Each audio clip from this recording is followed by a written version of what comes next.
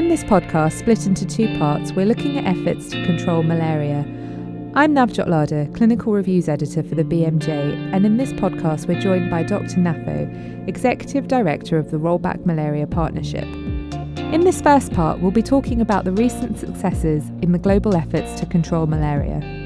Thanks for joining us, Dr. Nafo. Thank you. Can we start just by, if you just tell us a bit about Roll Back Malaria, what it was set up for and what its goals are? Thank you very much. Roll Back Malaria has been set up in 1998 because at that time the level of malaria transmission was huge. And African head of state, together asked Dr. Brundtland to do something about malaria. And she set up a cabinet project which became a social movement and now has grown as one of the biggest public-private partnership in health sector dealing with malaria control by bringing today more than 500 partners. So it's really a vibrant partnership with diversity and where we really try to bring all together around a single cause, which is defeating malaria and going for a world free of malaria. And I gather that through this movement and through the program, you've seen a reduction in the incidence of malaria. Is that right? Absolutely. Mainly in the last 5 years, we've seen a surge in resources going in malaria control. 10 years back, it was external financing for malaria control was around $200 million.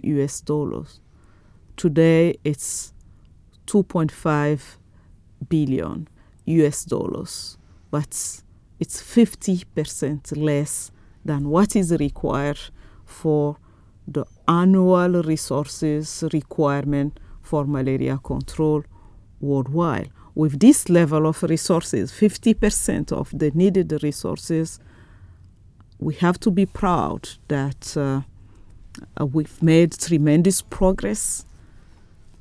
30% reduction on the deaths related to malaria worldwide. But for the African region, it's 50% reduction. It's huge. And this was done because of the fact that through more resources coming from the Global Fund to fight against HIV, AIDS, tuberculosis and malaria, but through the contribution of UK through DFID, resources through the US governments and foundations, the development bank, and the countries themselves, we managed to be where we are currently. But we can't relax. Now, looking at some of the successes that Roll Back Malaria has had, there have been a number of different tools and new developments that have come in over recent years. What do you see as being some of the biggest developments that have occurred, some of the most kind of useful and most effective interventions? No, that's a very important point, and developments, research and developments led to really concrete actions and also hope that we can accelerate malaria control. Let me take the example of rapid diagnostic tests, because in the past we used to look for lab workers, who are well-trained health workers to be able to diagnose malaria. And it's only after that you can provide the treatment. Today, with the rapid diagnostic tests, even at village level, the test can be done and in 10, 15 minutes you have the result and you can treat the patient. I think that this has been a huge development and that is helping in ensuring that the malaria is properly treated at village level. You don't need to have all the times healthcare workers. And that has led WHO to promote what is called test, treat, and track, called the T3. So that you test, you treat, but you are also able to have appropriate and valid data saying that, those are really the real malaria cases, not counting on all fever cases as a malaria, but only those that have been diagnosed positive. And that has been an important development. The second important development is the fact that we have artemisinin combination therapy, which is a highly effective anti-malarial treatment that is now being made available to all countries, and we're no longer being affected by the huge shortage of artemisinin annua, which is the basis for the development of those treatments. And developers of bed nets are also improving the quality of bed nets in the face of the development of resistance to insecticide, so that really those tools that are all available today will remain safe and effective. So there's three development for malaria control have helped us really to move ahead and to be able to go to scale with low-cost technologies. And because if you look at the situation, is that one rapid diagnostic test is 50 cents, and the treatment is around $1, and bed nets around $5. So meaning that really the tools that we're talking about are not that expensive, and it is possible to raise the needed resources and to get rid of malaria.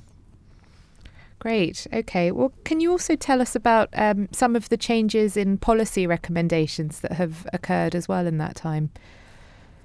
Yeah, the biggest change in policy recommendation is to not treat all fever cases as malaria and be able to test. That has been a big shift. And in terms of saving vis-a-vis the treatment, it has also been very, very helpful, because now you only treat malaria cases. So that has been the one of the big important policy decision. The second important policy decision is to go for universal coverage, meaning to ensure that in each and every household you distribute 2 bed nets. That's also has been an important policy directions. And thirdly, the test, track, and treats has been also an important decision. So that you don't do one thing here, another thing there, but you have a combination of the 3 approaches that are maintained. If that is maintained, you can see also how and when your cases and deaths are decreasing. That has been an important element. Lastly, in terms of larval source management, the guidance that the World Health Organization has provided to countries will help them to not look at the use of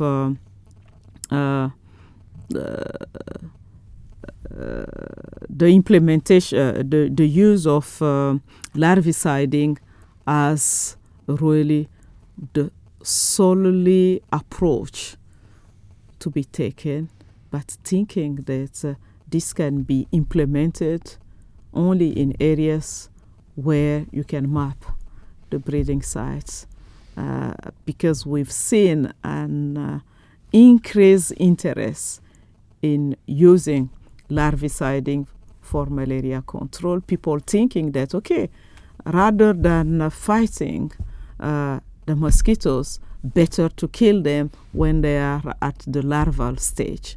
But in fact, the reality is that if you can't map them, you don't know where are the breeding sites. How can you use that as the most important strategy in your malaria control? It has created a lot of discussions, but now the policy direction is made available, and definitely it will help countries to go for an integrated vector management rather than really going for one or another one, because the settings are different even in the same country. Okay, and it seems that another knock-on effect from all of those policy recommendations is that the quality and reliability of data that you're getting and able to act on will be much improved as well. Yeah, and that is critical because when you, at the beginning of the fight, you have to go for universal coverage. But when the transmission level will be decreasing, you have to adjust your strategies and see where really you have the foci areas, where you would need to put more emphasis. It's only with data, accurate data, that you can do that. So that data is critical to show evidence and be able to take decisions based on evidence. That's critical. For more information on the impact the Ebola outbreak is having on the prevention and treatment of malaria and other diseases in Guinea and Sierra Leone, listen to part 2 of our podcast.